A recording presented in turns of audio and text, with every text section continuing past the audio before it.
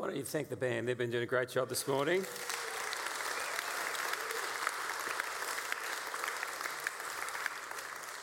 I know they do it for God's glory, but it is good to thank them for their efforts. It's been a wonderful morning, and let me say, it's not over yet. We've got a wonderful time ahead. Now, I'm going to try and do what you might think is a miracle, preach a shorter service, shorter sermon. Yeah, a few nodding places there. Is it possible?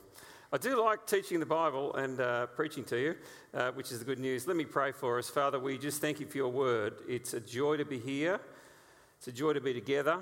It's a joy to be sitting under you. And Father, fill our hearts with praise, we ask this day. In Jesus' name, amen.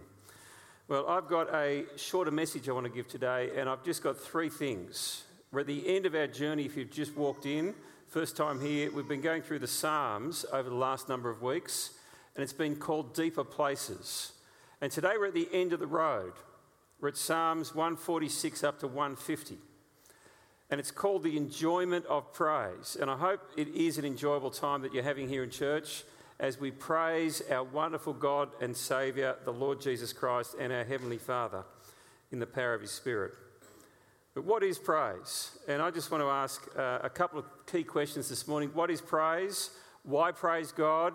And how do we praise God? And the first question is this: what is praise?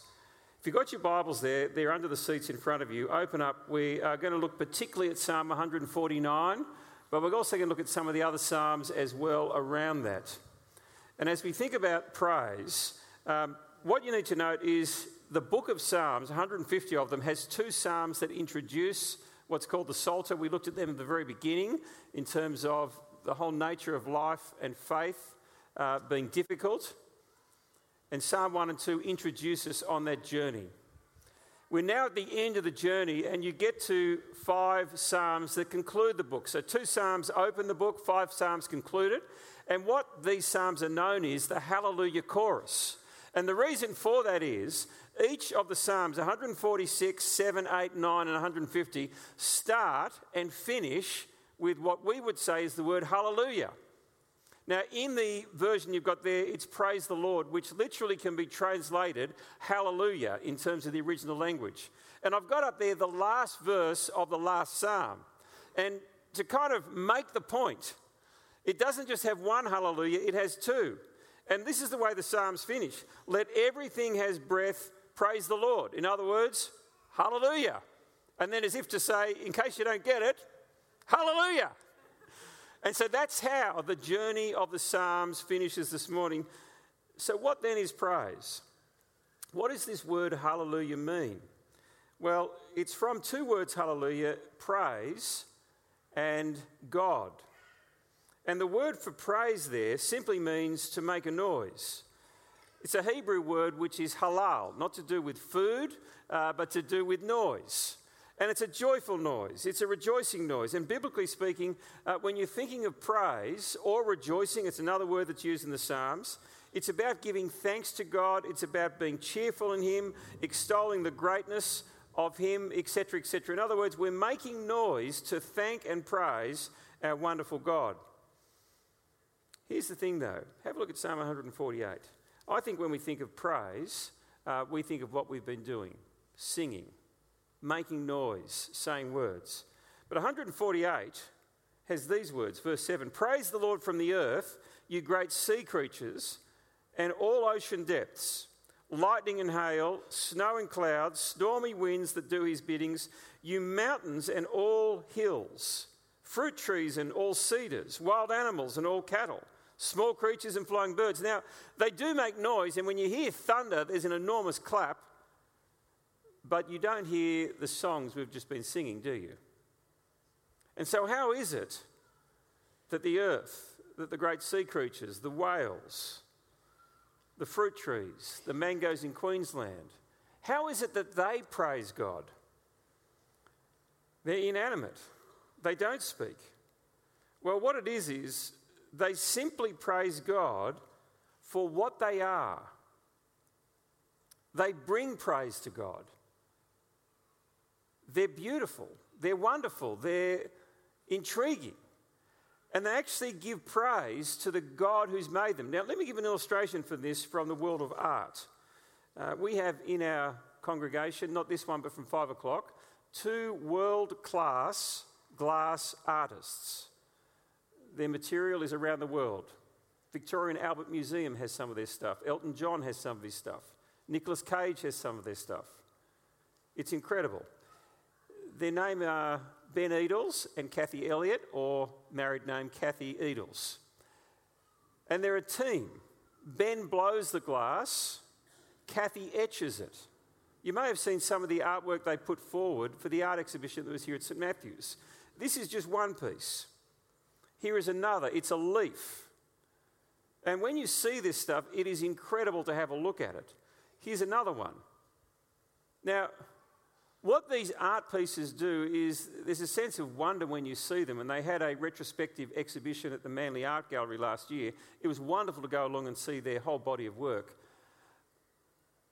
But they give praise to their creators, don't they? You think, gee, they are such talented artists. And they really are, Ben and Kathy. Beautiful people, wonderful artists. And their artworks, without saying a word, actually praise their maker. And that's the nature of praise. Let's think about that in terms of what it says for us. You see, the praise of God actually starts not with words. It starts with lives that are content and happy in God. Have a look at Psalm 149, verse 2. Let Israel rejoice in their Maker. Let the people of Zion be glad in their King.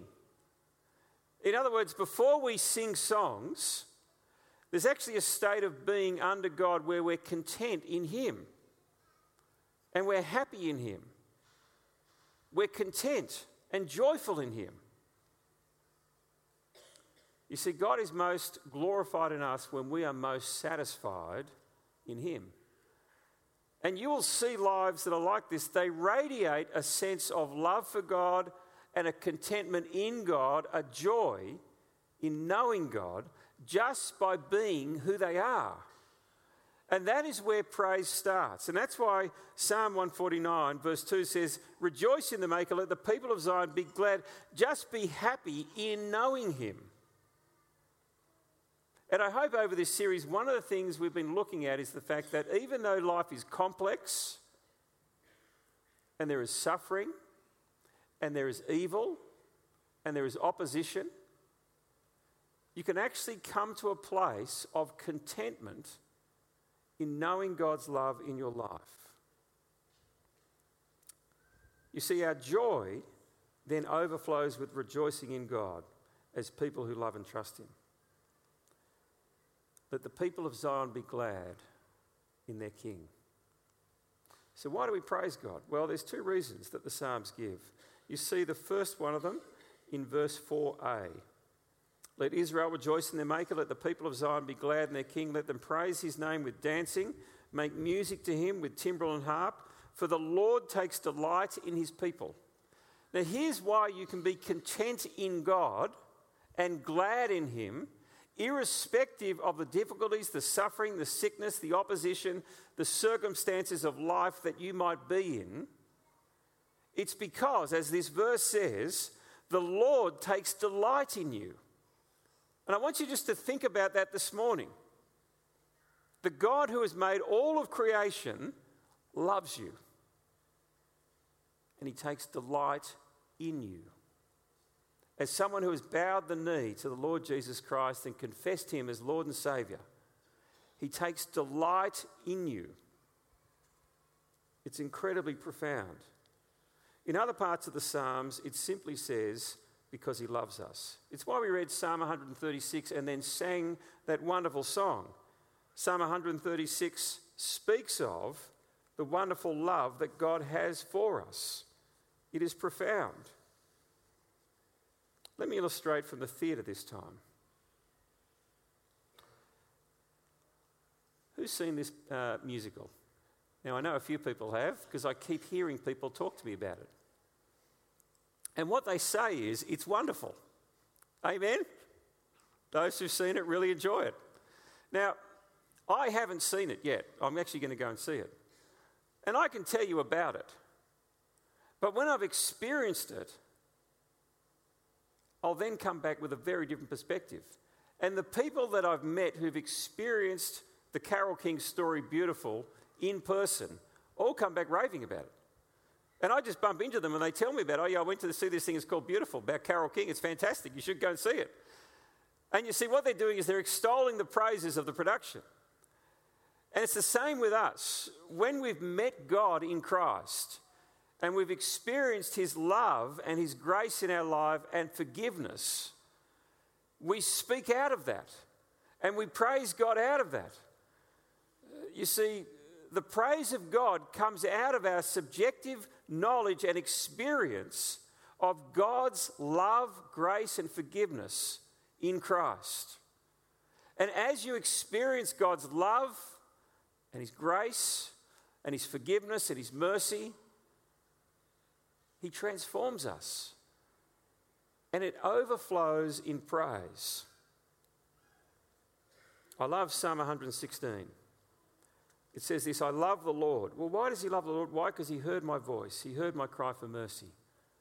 And he personally, firsthand, experienced mercy in his life as his prayers were answered. Because he turned his ear to me, I'll call on him as long as I live. And he goes on to explain a number of things of what's happened in his life and how he wants to talk about that and testify before the congregation of the people. And it finishes with that great word, hallelujah. And you see there's this note of joy in this man's life because he's been transformed by God as God has worked his mercy in his life and answering his prayers. And he just finishes with that statement, hallelujah. It's good, isn't it? Why does he love and praise him? Because he's experienced firsthand his love and mercy. You see, objective knowledge about God is not enough. You can't just know facts about him. You actually need to experience him and respond to him and put your trust in him and receive his love and mercy and grace in our lives. But secondly, we believe and we praise God because we believe he rules the world. Verse 4 goes on, for the Lord takes delight in his people. And then it says, he crowns the humble with victory. Let his faithful people rejoice in his honour and sing for joy in their beds. What does it mean to be crowned with victory? Well, as you read through the psalm, it says this, may the praise of God be in their mouths and a double-edged sword in their hands, to inflict vengeance on the nations and punishment on the peoples, to bind their kings with fetters, their nobles with shackles of iron, to carry out the sentence written against them. This is the glory of his faithful people. Now, go back with me to the start of the series, and we saw Psalm 1. It's a psalm of wisdom, about blessing as we follow God's word. And then Psalm 2 talks about the chaotic world that you've got to live this life out in, and that the world rages against God and against his Son. You get to the end, and the second last psalm counteracts that. And it says what is going to happen actually is God is going to come and he will bind the kings. He will bring justice. He will bring order. And the praises of the people are like a double-edged sword in their hands. Not the sense that we're going to take the sword up, but in our rejoicing, we're actually singing God is the one who's going to bring the victory. And you see, praise at one level is a response to experiencing God's grace, but at another, it's actually an affirmation, a statement of faith that we believe God will be victorious in the end. It's why in the Psalms, when someone is sick and suffering, they can bring their complaints, but in faith they can praise God because they believe in the end they'll be delivered. In the end, they can sing, it is well with my soul, even as they are going through difficulties. Because by faith, they are affirming, this God will be victorious. And friends, we know with far greater clarity than the psalmist, the victory of God in Christ in the resurrection. And so as we sing, we're actually speaking to each other and affirming to each other, the victory has been won in Christ. And though we may come in here in this house today and be in all sorts of strife or suffering or difficulty or opposition, we can still rejoice knowing that God will be victorious. He crowns the humble with victory. So let his faithful people rejoice in this honour. And friends, we have the incredible honour of knowing the resurrected Christ. And at the final day, we will be raised with him. It's why when you go to a Christian funeral, there is a sobriety to it as we farewell someone who has departed this world. But there is a quiet joy about it as we praise God for the victory over death itself in the resurrection. Well, lastly, how do we praise God? Well, firstly, with words. You see, the overflow of a life of contentment and gladness in God our King will be with our words. It was interesting, on Wednesday night we had the celebration dinner, and most of you probably know I'm a sports nut, and one of my friends, who's also a sports nut, just had to tell me, Socceroos won, 3-1. I happened to have taped it at home, and I thought, thanks, Graham. Save me for having to watch it.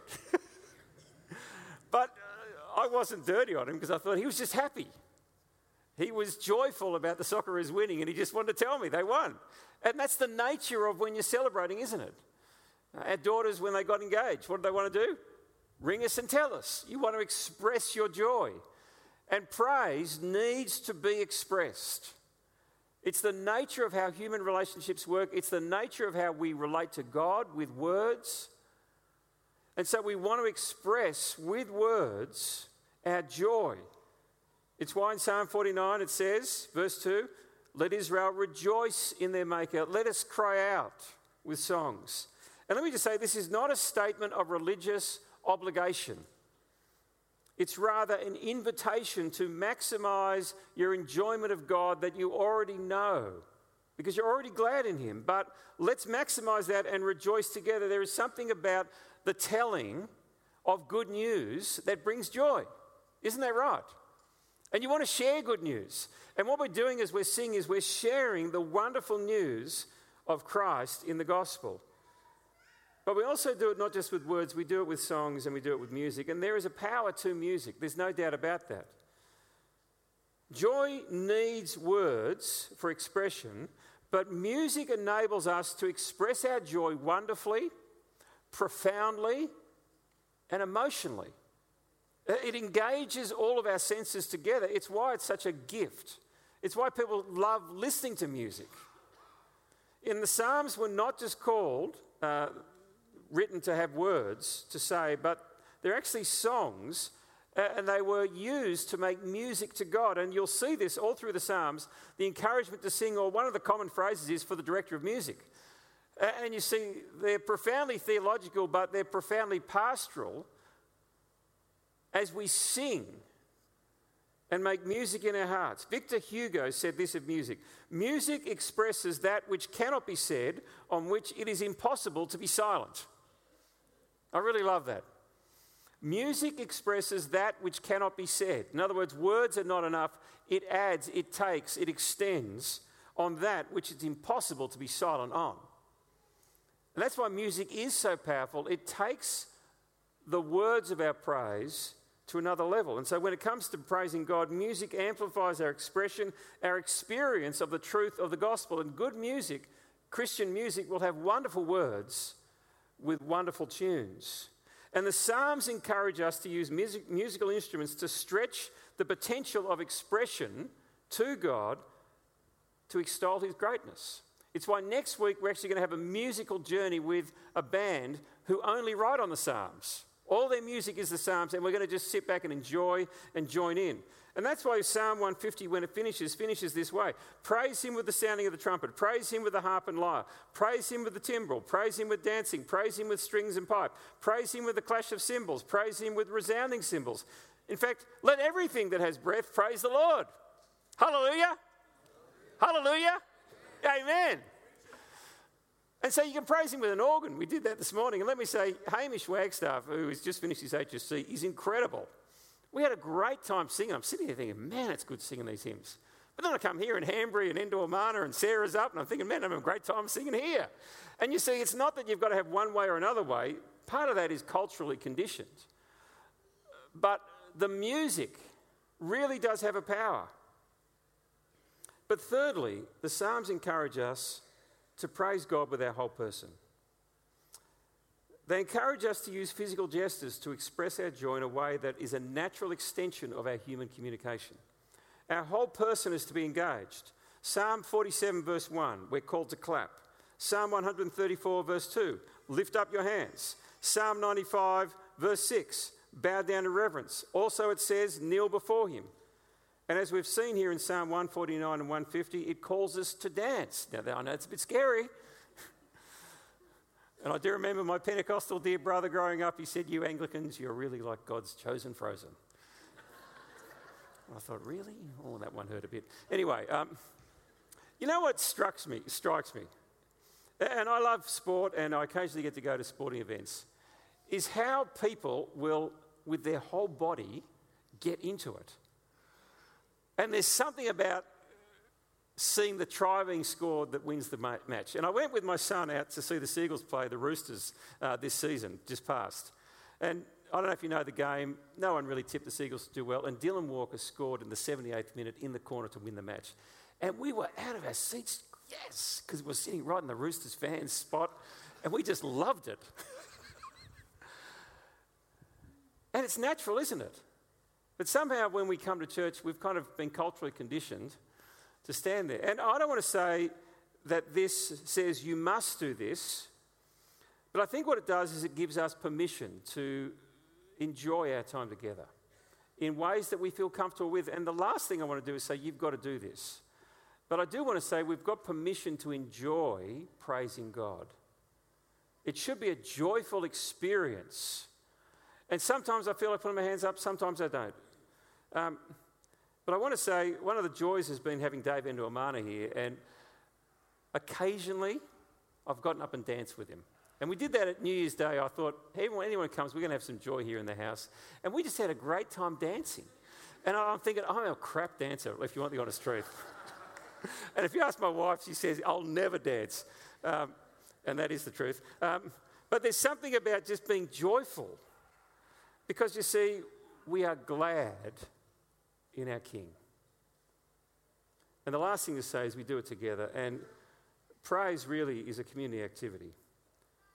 Sing to the Lord a new song, his praise in the assembly of his faithful people is what Psalm 149 starts with. And you actually need other people to praise God best. You actually have people to tell it to, not just God. And that's why church really should be a time of deep joy as we come here. There should be a significance, a weight as we meet with the living God, but also a joy as we know his love in our life. And so to know God is to love him.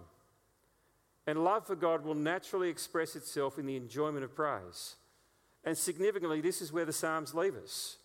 Having promised the blessed or happy life at the beginning, having transversed the pathway of suffering and difficulty, seeking to know and trust God in all of life. And as you come to that place of desiring him above all else and trusting him as you wait for our final redemption and the return of the Lord Jesus, the Psalms take us to a place of joy and confidence that we know the God who's made us, who's redeemed us and who loves us. And the praise of our lives and our lips fill the air. Let everything has breath. Praise the Lord. Hallelujah. I think it's time to sing again, don't you? Amen. Do I hear an amen in the house? Amen. Okay. Where are they? Would you like me to lead in song? I am praising Jesus because... Get him off.